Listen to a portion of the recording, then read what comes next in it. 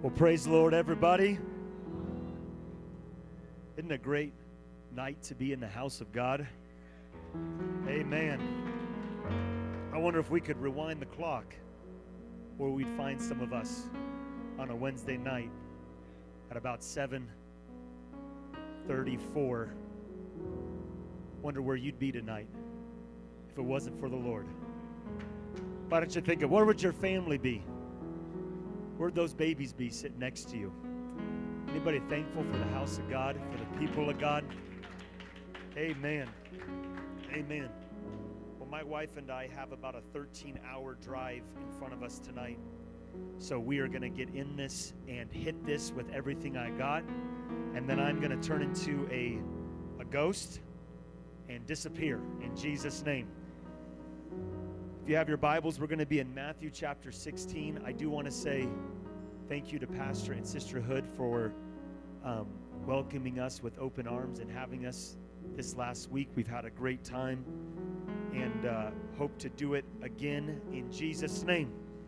Also, I love to do this. It's something I'm trying to make a habit out of, but I want to say how thankful I am for the elders that are here today. You are loved. You are wanted. You are needed. Don't ever feel like you're old news. You are the news. You are the news. And this church needs you. These young people need you to come alongside them and show them how to do it. Amen. Your testimony is not irrelevant. It is not out of date. It is just as beautiful and powerful today as it was when God saved you. Amen? Amen. God bless you. Matthew chapter 16 and verse 24. Now listen, I'm not a real fancy preacher. I don't expect anybody to leave here with any incredible facets of the Word of God you did not know. I'm just going to give it my very best and hope God gives to you what He gave to me. Is that okay? Amen. Can we get behind the preaching? Amen.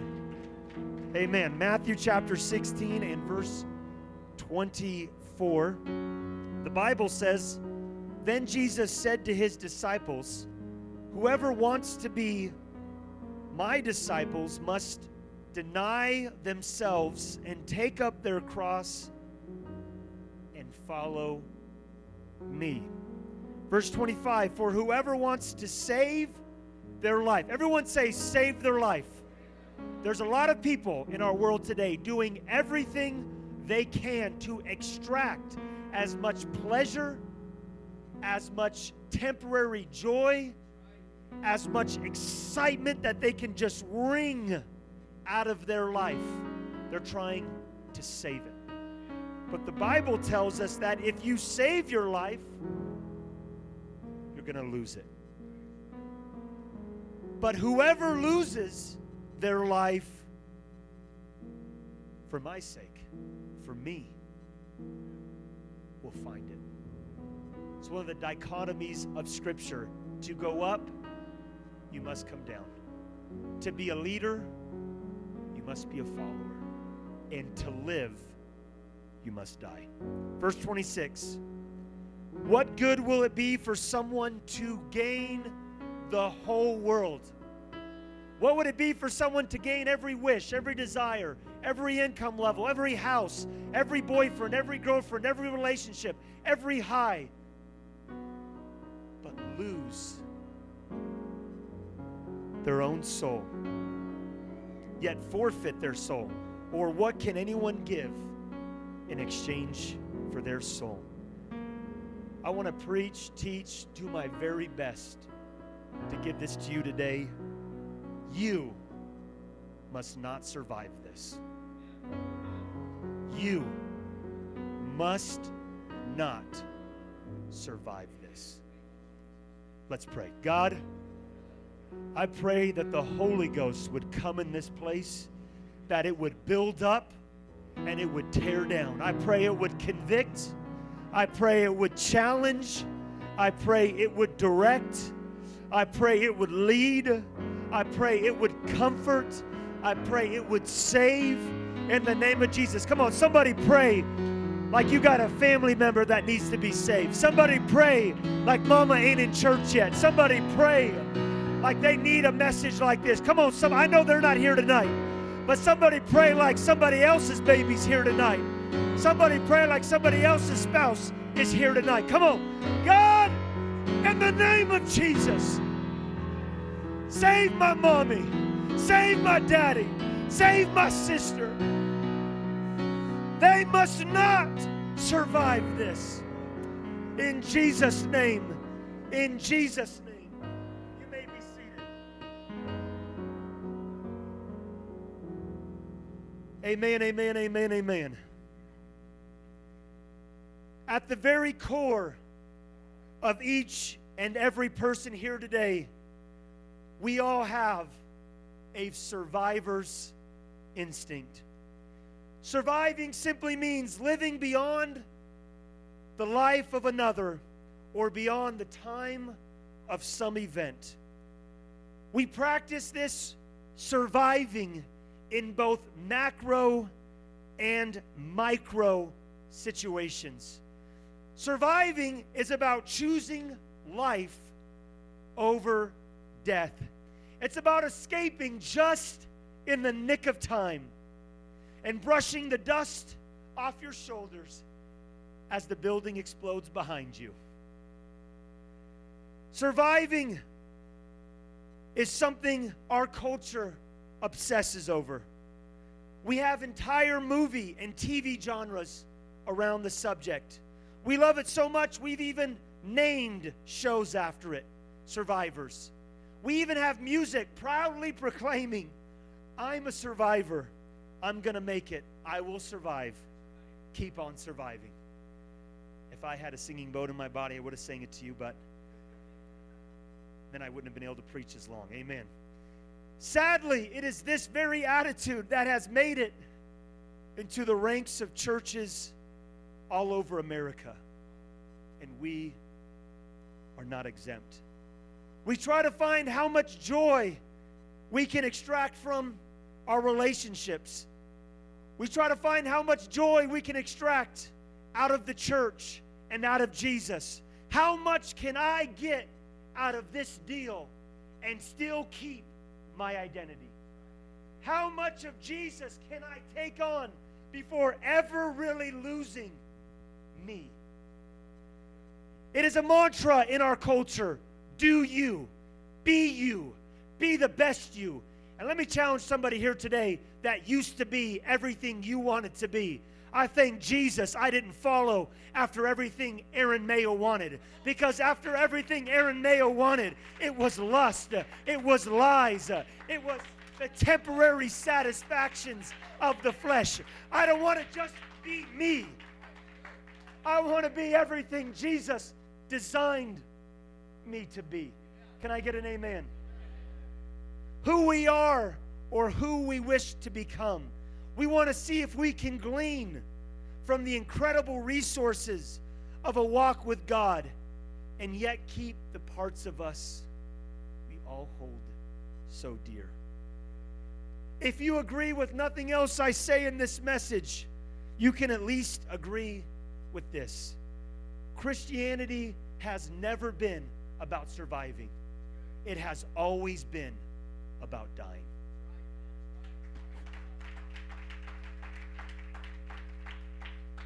Luke chapter 15, verse 7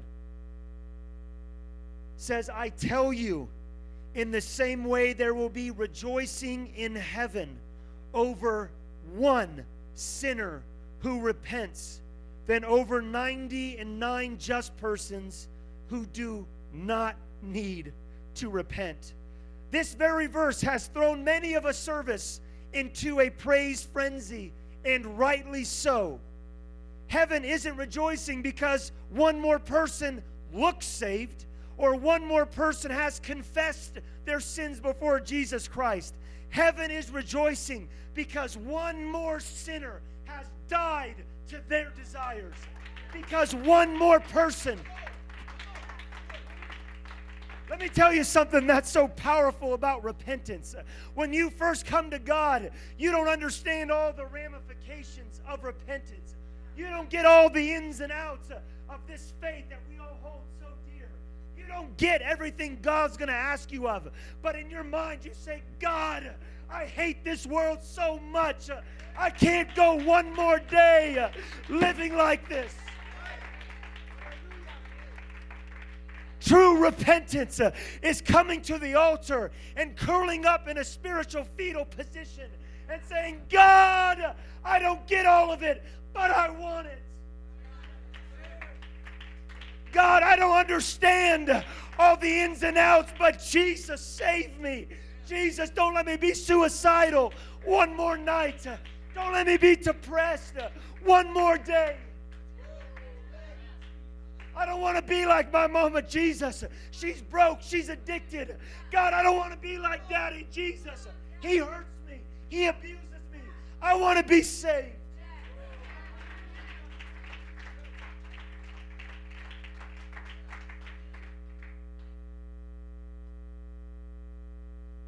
It is amazing to watch people respond to the call of Christ and deny themselves. It is in this death that heaven responds in praise. Because heaven knows, like nobody else knows, that until you die, you cannot live. Let's pray. Well, God, I like my life too much. God, I like my situation too much. I fancy my circumstances too highly. God, I like my current predicament. I don't really want a lot of change. You see, that's what happens to us when we've lived for God a while. We begin to count the cost to see if we have sufficient to finish the race. And we approach this, making sure all the things are in order and saying, God, to go to the next level, it's just going to be too hard. God, just to live for you with all my heart, it's just going to cost too much. And what we don't understand is the moment we stop dying, we stop living. Oh, this isn't the Word of God. The Bible tells us that Paul said, I die daily. Why? Such an incredible man, such an incredible walk with God. A man that was able to go into cities and turn them on their head, still had an understanding that the moment I stop dying to this old flesh, it's the moment I stop living. And church, we can't get to the place that we become so advanced and so wealthy and so incredible.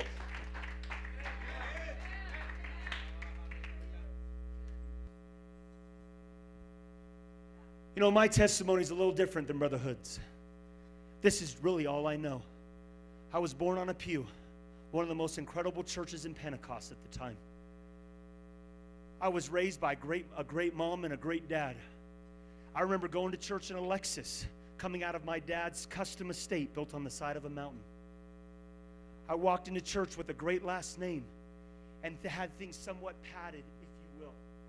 And let me tell you, God loved me too much to make sure I did not experience a death situation. Because God says, I don't care how much money mommy and daddy has. I don't care how good your name is. I don't care how special you think you are. But I died on the cross so that you could be saved. And unless you die, you will not live. Well, mommy and daddy died for me. Well, the pastors died for me. Well, the church, man, look at the beautiful building and the amazing paint. Somebody died that you may live. The question is, are we willing to die that others may live through us? Are we able to give back how so many gave to us? Is this okay? More so as apostolics, we must do some serious examinations through our lives and look at it not through the lens of what everybody else is doing, not through the lens of how blessed I am compared to everybody else. God must just think I'm so great. We must look at the Word of God and allow the Word of God to look at us introspectively and begin to comb through our lives and say, that's still living, and that's still living, and it's got to die if you're going to move forward. Amen. We must allow the Holy Ghost to operate in one of its core functionalities, and that is to lead us into all truth.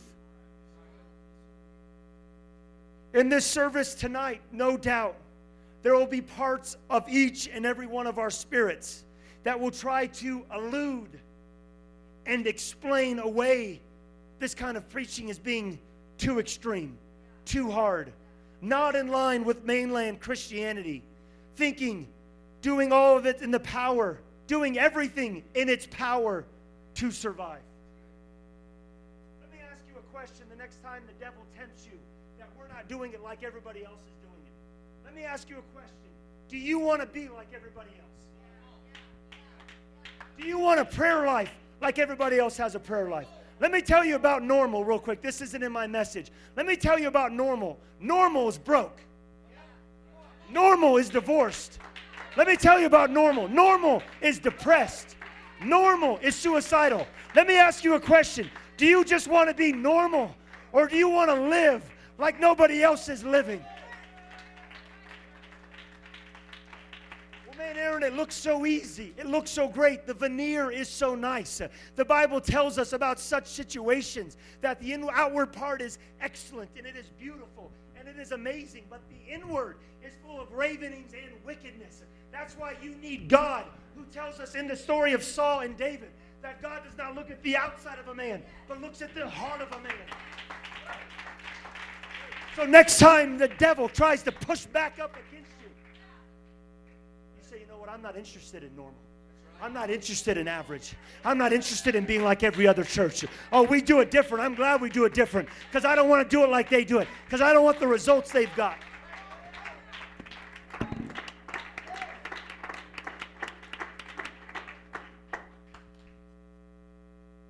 Does anyone have enough courage to grab that old lion voice, that old lion devil, that part of you that has not yet been vanquished by the Spirit, and drag it to this altar and say, tonight, you will not survive.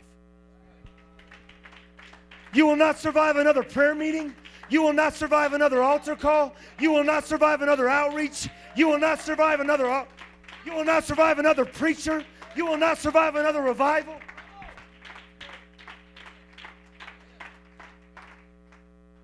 I haven't been living very long, just turned 31. I know all of you thought I was much younger.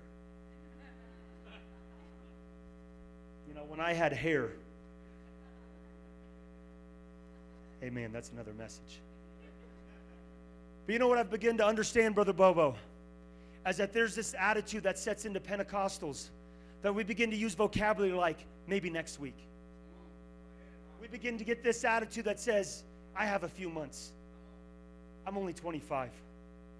We begin to get this thing in our crawl that says, when the music is just right, when the preaching is just in line with how I'm feeling that particular day, and the sun was out and the wind blew me as I came in, and man, the potpourri was on point, and then I'll pray through.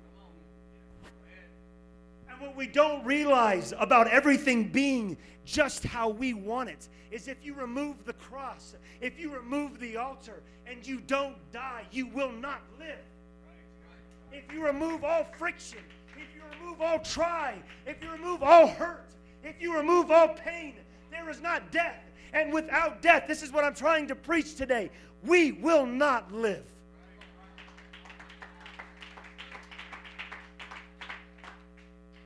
John chapter 12, verse 24 says this, Verily, verily, I say unto you, except a corn of wheat fall into the ground and die, it abideth alone.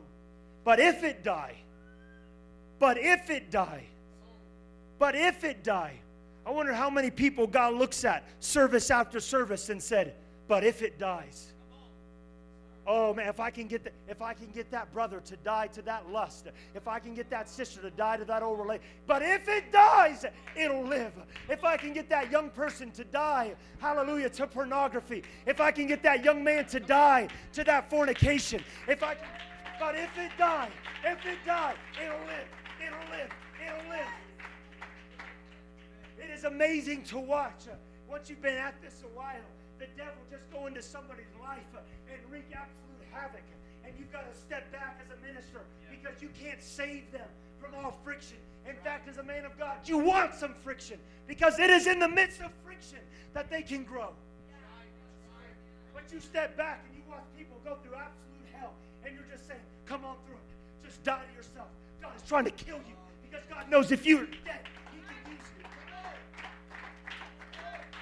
Stay with me a second. Stay with me a second. All of a sudden, when they finally creep to the other side, when they finally come out of the valley of the shadow of death, and they're on the mountaintop, it's amazing to watch the life that spreads out of them. Parents, sisters, brothers, friends start coming to God because it is in that life that God begins to stream out of them. Joy, peace, long-suffering, patience. And they go into the job and they're not depressed. They go to work and they're not afraid. They go to school.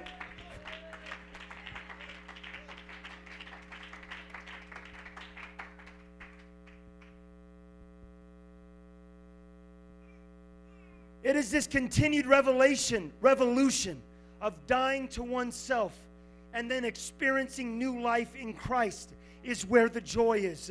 It's where the life is. It's where the power is, church.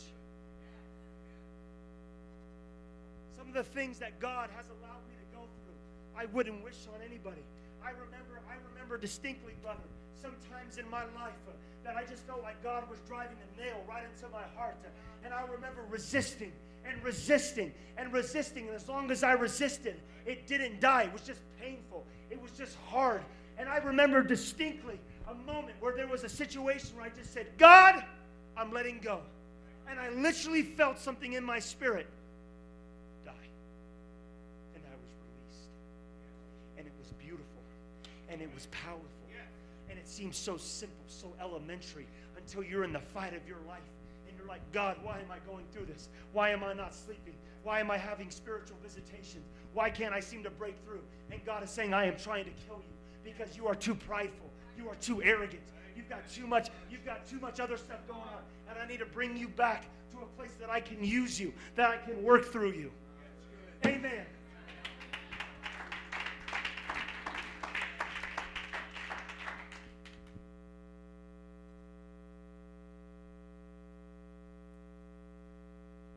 It's when we become comfortable and begin taking precautions on how we approach God that we get into survival mode. I can't outreach anymore. I have golf lessons. I can't witness anymore. What will people think of me?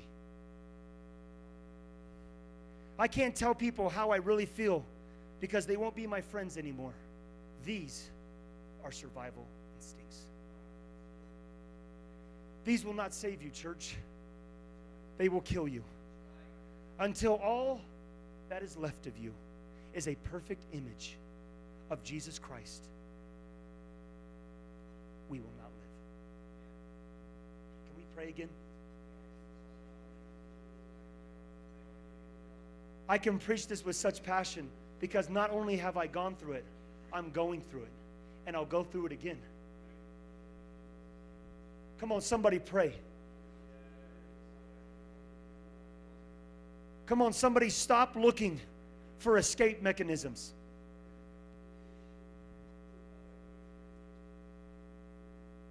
I got a lot of notes to go, but I just want to say this real quick. We all know that individual that's 32 and still living with mommy. Anybody know somebody like that? They're 32 and they still don't got a job. They're living off the estate of somebody that died 20 years ago. Didn't even know their name. We all know somebody like that. And what we're seeing and what aggravates those of us that get up every morning and go to work and have to look at a boss every day, those ugly, nasty yellow teeth, bad breath. Amen. You might be one of those bosses. Maybe God's blessed you. You are the boss. Brush your teeth. Hallelujah. But what frustrates us so much about that is their continual desire to escape the realities of life. Always sidestepping the situation because it's easier. Oh, I could go to work today, but I could get Social Security. Oh, I could pray, but maybe I can just watch somebody else pray. Oh, I could show up to church, but maybe I'll just go on YouTube. And what we're looking for, the reality is that what we're really seeing is this desire to medicate instead of actually addressing the problem. Can I get an amen? That is what drugs is for many people. What drugs is, let me tell a young person something. Nobody just wakes up one day and says, I want to be addicted to heroin. Nobody wakes up one day and says, man, I could be a doctor, a lawyer, or an alcoholic. Let's just be an alcoholic. It is this desire to medicate one situation so you do not have to face the realities of life. People do this with relationships. Instead of facing their brokenness, instead of facing their shame, they just get a new girlfriend. They just get a new boyfriend. And what they don't understand is they are not actually dealing with the problem. They are medicating the problem. They are surviving instead of dying. And when they come to the altar, like we're going to do tonight, and they say, God, I've been running. God, I've been struggling. God, I've been in survival mode for the last 6 months. I'm tired of running from it. I'm ready to die at the cross of this.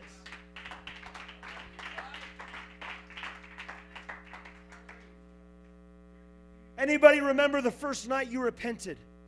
Does anybody remember the shackles of doubt falling to your feet? Anybody remember the fear that kept you up all night evaporating? This power is still accessible when we are willing to allow our own hopes and dreams to fall at His feet motionless, dead, sacrificially, so that we may live again in Him. Christianity is not, and I repeat, is not a message of death. It is a message of life through death.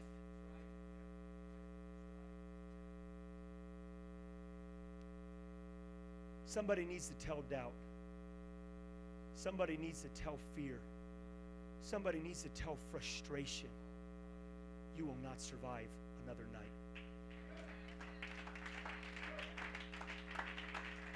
No, somebody needs to look in the mirror, the spiritual mirror of the Word of God, and say, you have lived far too long. You will not survive this altar call. You see, what's an amazing thing about faith is faith says yes. Doubt says, I'm tired today.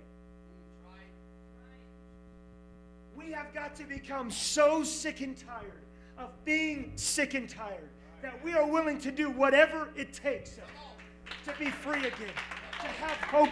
Come on, somebody, have some faith with me. Maybe you don't have, maybe this preaching isn't for you. Come on, clap with me. Say, maybe this is for your neighbor. Get with me. Hallelujah. Hallelujah. Let's go to 1 Samuel chapter 15, verse 3.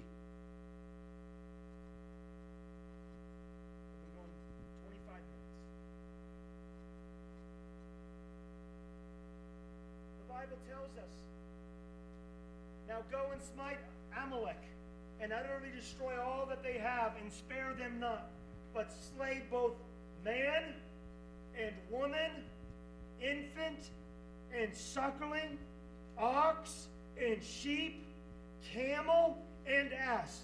And Saul gathered the people together and numbered them in Telaim, 200,000 footmen and 10,000 men of Judah. What was God illustrating to us today? That when you go in to destroy the enemy, you leave nothing living. I don't care if it looks good. I don't care if it is satisfying to the flesh. I don't care if it'll feed your belly next week. When you go in to destroy the enemy, you destroy all of it. You just don't break up with them. You delete them off Facebook. You just don't just stop smoking it. You throw away the box. You get rid of the supply. You cancel the drug dealer's number. You kill. Well, God, that sounds mean. Well, God, that sounds tough.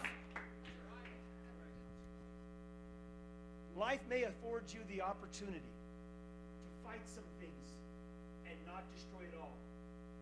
And then you tell me if God was hard when something you thought was deep comes sneaking back up. It's good. It's good.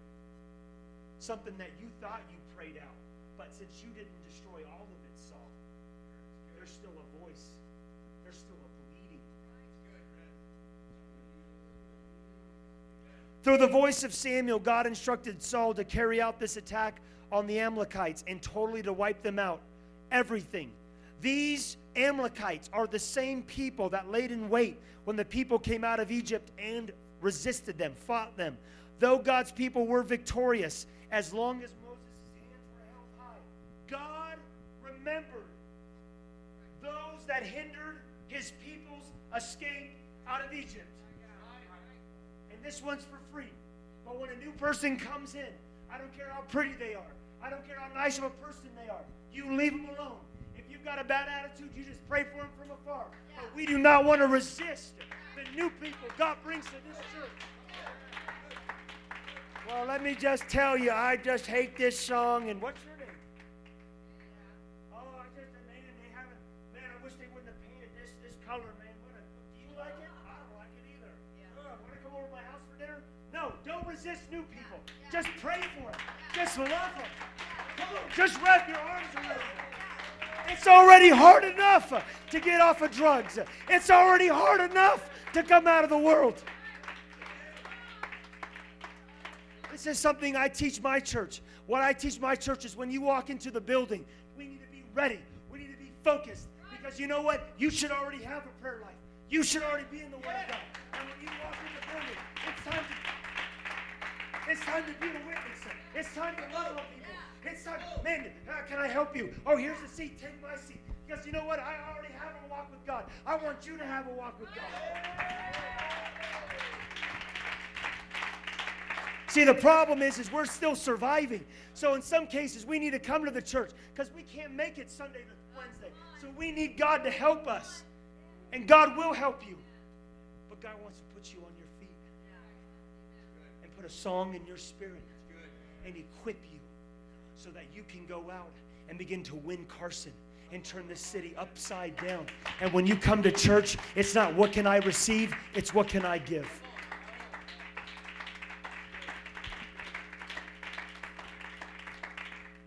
I'm going quick, 30 minutes. 1 Samuel chapter 15, verse 9. But Saul and all the people spared Agag and the best of the sheep and of the oxen and of the fatlings and the lambs. The sound man must like this message because I'm really loud. Hallelujah. And all that was good, and would not utterly destroy them. But everything that was vile and refuse, that they destroyed utterly. Saul, are you trying to put your own morality and your own sense of goodness as the observant of what is vile and what is holy? So, are you trying to put in your spiritual mechanism, whatever it is, to determine, I don't really need to get rid of that. It's not that bad. Can I read this one more time? Okay. But Saul and the people spared Agag and the best. Everyone say the best. Man, they were the best. And of the oxen, the best. And of the fatlings and the lambs, the best. And all that was good. According to God, none of it was good. But according to Saul, these are worth surviving, Pastor. I don't know what you're talking about, but these are the good sheep. These are the good. These are worth surviving. Samuel, I know what God told you. I know what the Word of God says. Come on, somebody. I know it says that it's all got to go. That man, if any man love this world, the love of the Father. I know the Bible says, man, if I sin and I know to do right, to him it is sin. I know the Bible says, put no evil thing before. I know, but it's good. Go ahead. And Samuel shows up.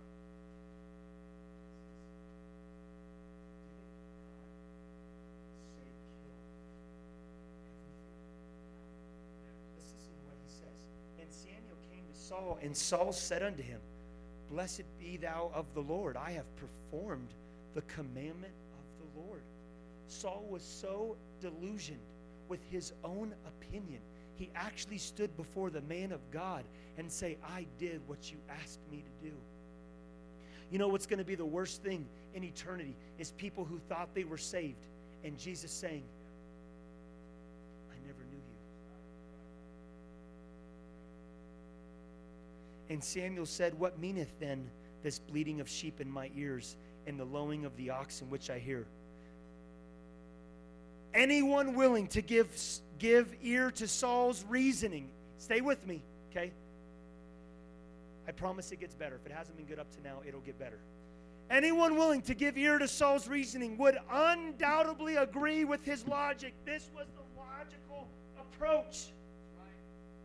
This made total sense. Of course, Saul, we'll take care of the sheep. We'll just sacrifice some of them to the Lord later. Man, that's a really good thought. Saul's like, yeah, man, I got this. I'm the leader. I got it. His reasoning was logical. Some may have even praised him on his ability to rightly divide God's word.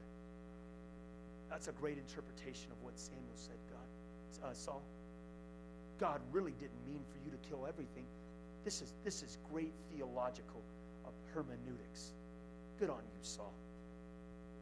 Take the good and leave the bad, making the choice that presumptively allowed him to be both obedient and a good steward. God wants a good steward, right?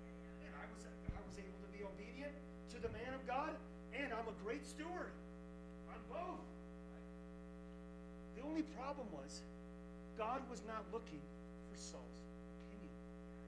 God was looking for a man who was able to fulfill his calling to the letter. God wasn't asking Saul for his interpretation of Scripture. God was asking Saul to simply obey.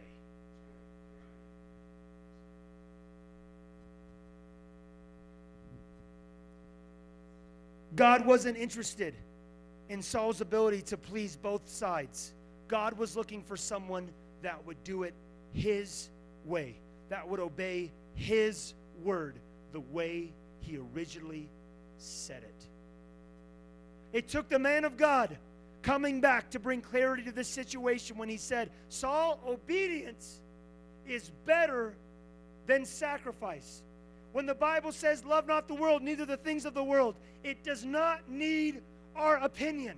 When it says, put no evil things before your eyes, it does not need our private interpretation. When it says, love your brother as yourself, it is God seeking obedience in the face of your opinion.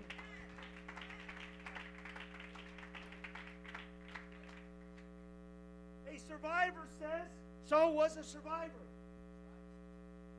Saul was a spiritual survivor. A survivor says, how can I get through this and still be alive? How can I get more and not lose what I have?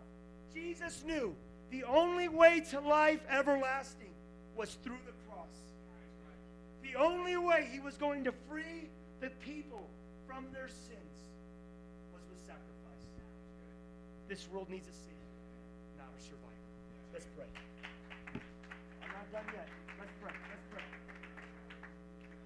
This world needs a savior, not a survivor. God, I'm willing to do what it takes. I'm willing to lay down what I've got. Come on, somebody pray. Quit waiting for next week. God, I need you. God, speak to me. I haven't felt you. I haven't heard you. God, I need you to wrap your arms around me. I need to feel the presence of God again. Come on, somebody push. Somebody have faith again. Come on, we're stopping here. We got to push. God, I need you. God, I need you. God, I need you. God, I can't survive another day. I can't go to work again and be a survivor. I need to be Jesus Christ in this world.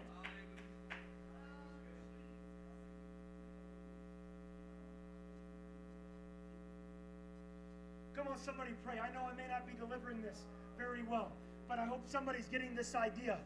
If we're going to reach the world, if we're going to reach mommy, if we're going to reach daddy, we got to quit surviving and start being the hands and feet of Jesus in our world.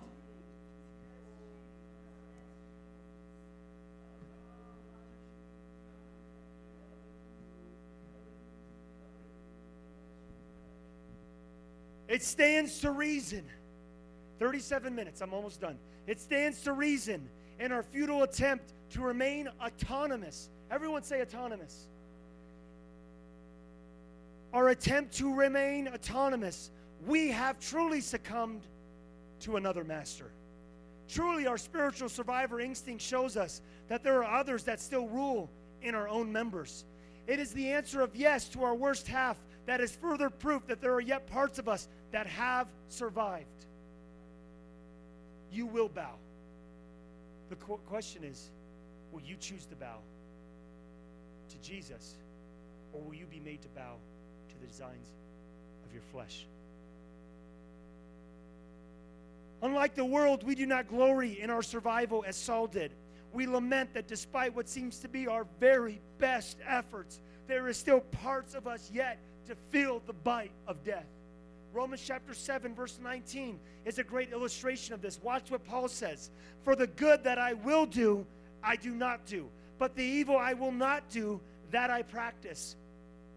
Now, if I do what I will not do, it is no longer I who do it, but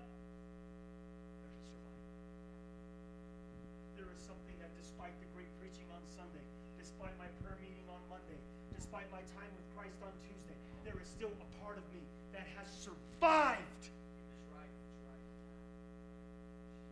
For I delight in the law of God according to the inward man, but I see another law in my members, warring against the law of my mind and bringing me into captivity to the law of sin, which is still in my members. This is Paul showing us, teaching us, illustrating to us that even though you've repented, even though you've been baptized, even though you've been filled with the Holy Ghost, there are still factions inside of you that are grappling, that are fighting, that are wrestling. It is not enough for us to be like this and say, man, everything's great, everything's okay. We've got to approach this with a certain amount of reverence and respect, saying, God, I know there's still some things in my brain. There's some still things in my heart that I've got to work through.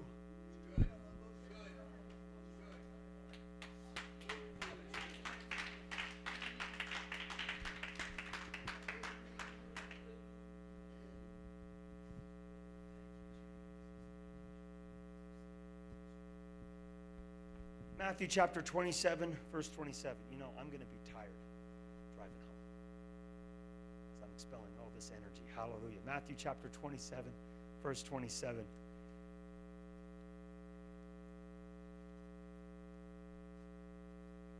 I'm trying to illustrate through Scripture this idea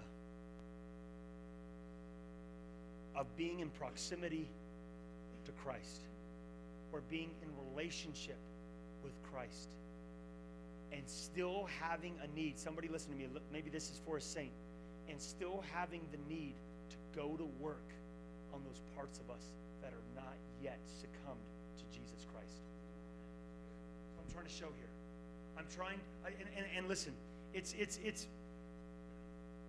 amazing when we preach to new people. It's necessary that we preach to new people. But every once in a while, come on, somebody get with me. I'm 31 years old. I've played this game a long time.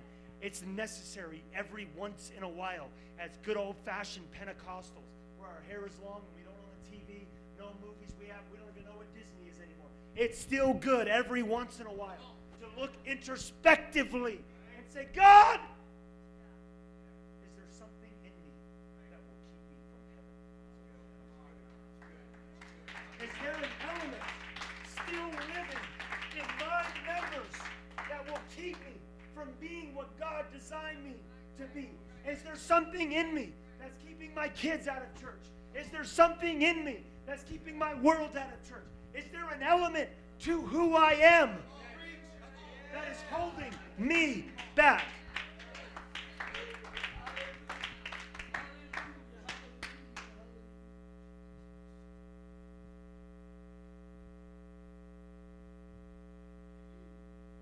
You know, I'm a big believer that if God is talking to you, that you need to respond to God speaking to you. You know, there's a great saying, you can lead a horse to water, but you can't make them drink. As soon as you get to water in a message, you start drinking. As soon as you find water in a message, start drinking. Because many times between right now and the altar call, I'm going to say something that's going to offend you, and it's going to steal the momentum God was trying to make in you because of my own shortcomings. and you're going to lose out on what God had for you.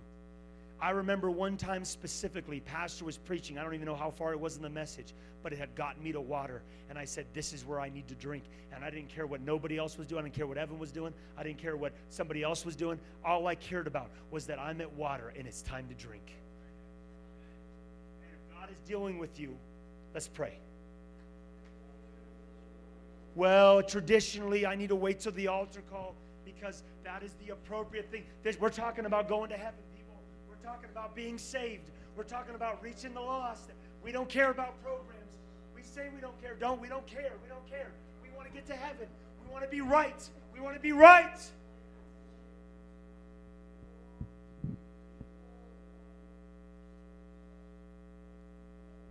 Come on, pray, pray, pray. For those of you that are still on the journey here. Matthew 27, verse 27. Then the soldiers of the governor took Jesus into the common hall and gathered unto him a whole band of soldiers. And they stripped him and put him a scarlet robe. And when they had plaited a crown of thorns, they put it upon his head and a reed in his right hand. And they bowed the knee before him and mocked him, saying, Hail, King of the Jews. And they spit upon him and took him and put his own raiment on him and led him away to crucify him. And as they came out, they found a man of Cyrene, Simon by name. Him they compelled to bear his cross. Somebody just be with me just for the next 5 minutes. Give me that.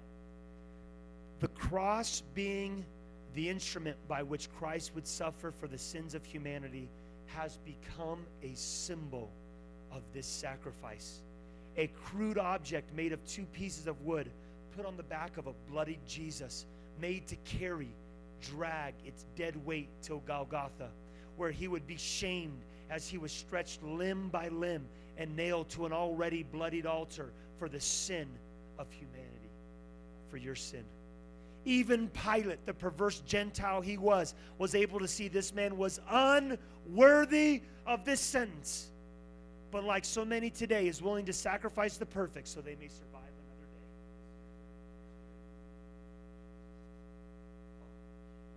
Jesus, I'll let one die so that many can not.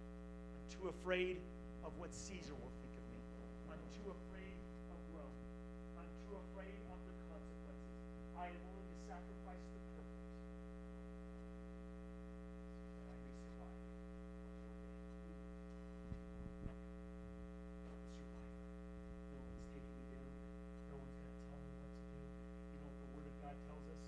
Every knee shall bow and every tongue confess that Jesus Christ is Lord. Everybody will be submitted. Everybody. That's right. I want to do it willingly. I want to come before the throne of grace and say, God, help me. God, search me. Revelations gives us an incredible story about Jesus Christ. The Bible says that he stands at the door and knocks. And if any man will open the door, he will come in and he will sup with him. Anybody know that verse? You know, sometimes as Pentecostals, the worst sound we can hear is somebody knocking at the door. Because it means Jesus is no longer inhabiting. He's back on the outside trying to get in. That's good. Oh, another service that the preacher's working for you. Look introspectively. Jesus isn't there. If he's reaching for you on the outside, it means he's no longer. Anybody hear the knock? That's confirmation. Jesus is trying to get in. You hear me? I know it's another Wednesday night. I'm trying to get in. Oh, you thought I was inside. No, you came down a long time ago when you brought up that old sin. Oh, yeah. That other thing, that thing on the side. I'm ready. I'm willing. I'll come back. Open the door.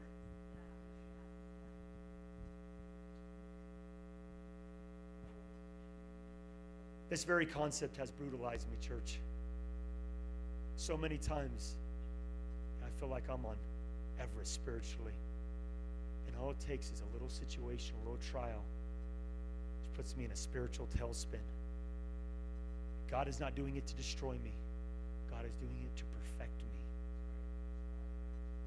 And say, what you've built that concept on, what you've built that idea on, it is sand. And I'm just going to send in just a little breeze, and it's going to show you are not stable there.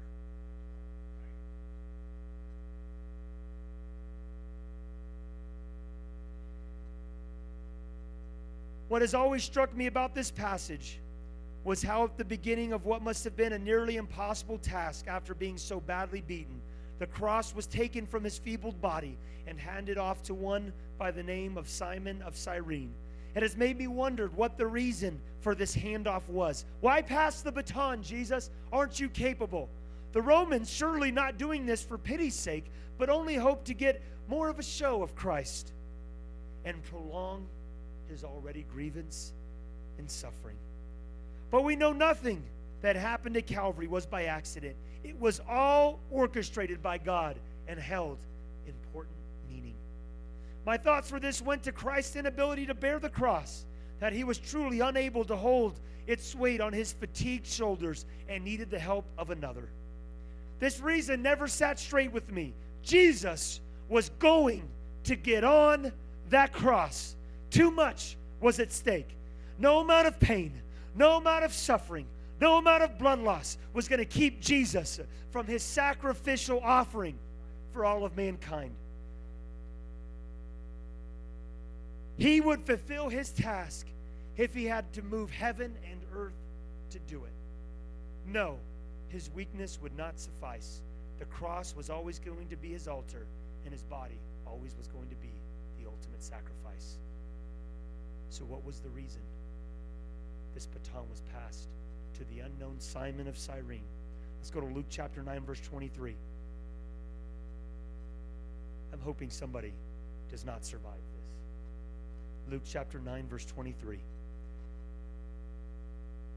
And he said to them all, if any man will come after me, let him deny himself and take up his cross when he's saved. Take up his cross when he first comes to church. Take up his cross when he's got nothing to lose. Take up his cross daily and follow me. What if this baton being passed to Simon was not a reflection of Rome's mercy, and it was not a reflection of Jesus Christ's weakness, but it was another showing of Jesus Christ to all of this, to all of us? I am not going to bear this all on my own. You must bear your own cross. One more reminder before nailed to it. I've got it now, but one day it'll be your turn. And to the unknown masses, Jesus takes the cross and hands it off to you and says, it's your turn. Let's stand.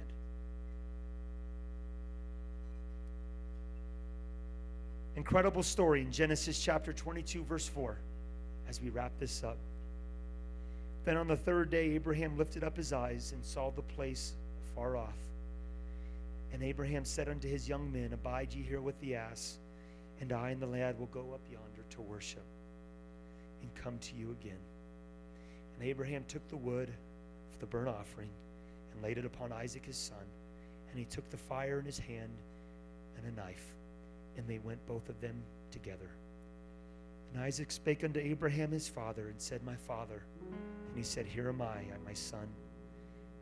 And he said, behold the fire and the wood. We've got the makings of an altar. We've got the means to extinguish life. But whose will it be today, Father? Whose life will be lost today? Who will give it all today, Dad? I see we have the instrumentations, just like we do here today. We have this thing we call an altar. We have the fire, the Spirit of God that comes in and convicts, challenges. We've got the piercing blood of Jesus Christ. We've got all the means today. Daddy, whose life will we lay on this altar? And no doubt Abraham can't look at his son in the eye. Maybe he has to look away at the promised child and says, today, Isaac, it'll be your life. Today, Isaac, it won't be a sheep. It won't be a goat. It won't be something we can reproduce in 6 months. It won't be just another insignificant item. Today, it'll be something of promise. Today, it'll be everything I ever wanted, every dream I ever had, every desire, every hope, every want, every need. I lied for you, Isaac. I cheated for you, Isaac. And God is now asking me to give my promise. So today, it'll be you we sacrifice.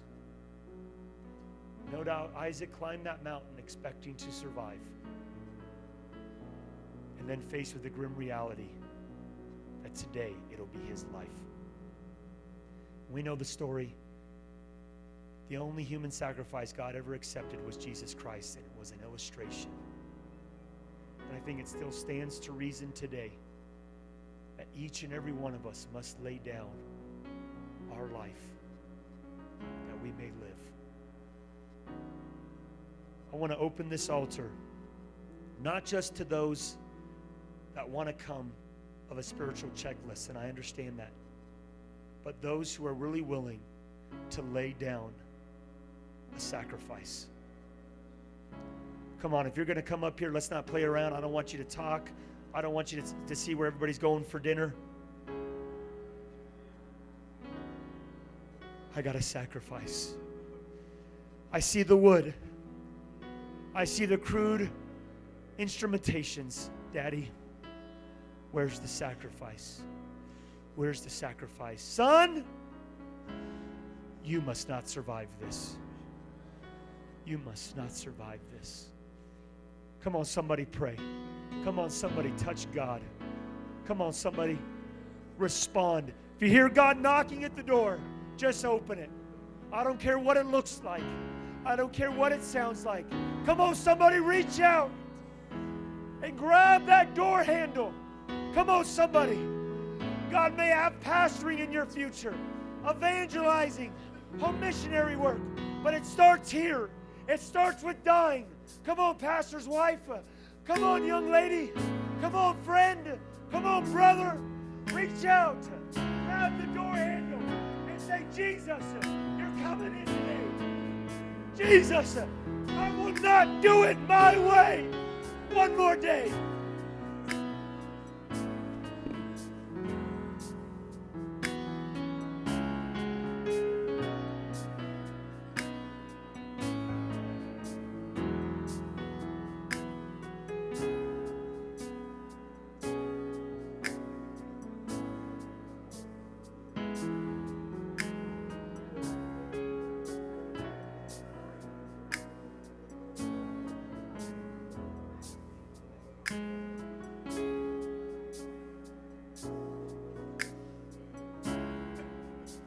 I want to challenge somebody. Lift your hands.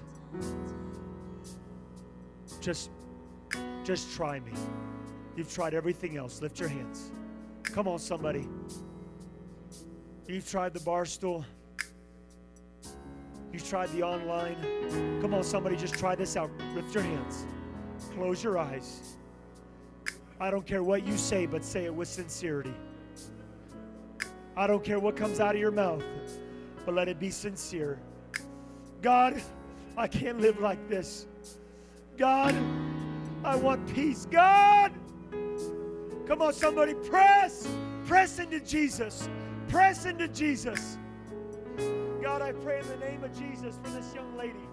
God, let her blaze a trail for her family. Let her blaze a trail. Come on, somebody. We got a young lady here pressing. We got a young lady here dying. I don't get it all. Come on. I don't understand it all. But I want it. I want it. I want it. I want it. I don't want what's on the TV. I don't want what's in the movies. I want Jesus. Come on, elder saints. Come on, elder saints. I want it. I want it.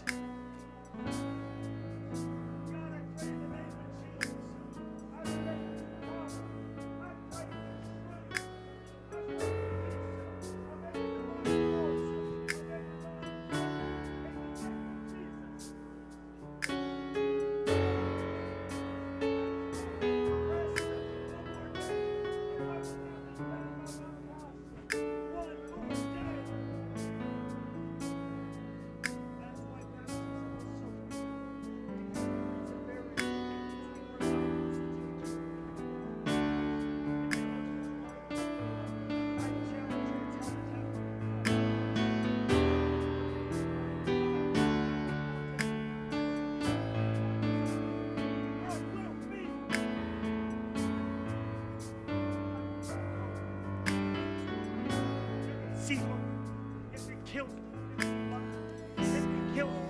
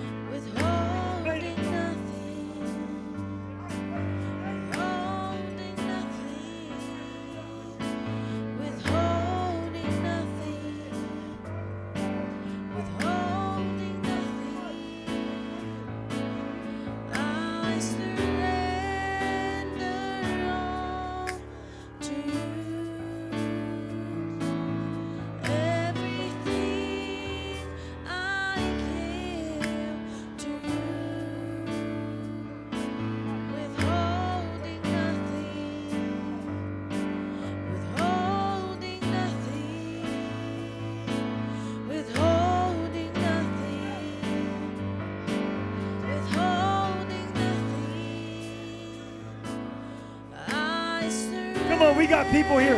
We're too calculative. We're counting the cost too much. Press, press, press, press. I don't care if you got here in a Lexus or in a Beetle with the heater. Press, press. I don't care if you're going home to 5,000 square feet or 500 square feet. Press, press.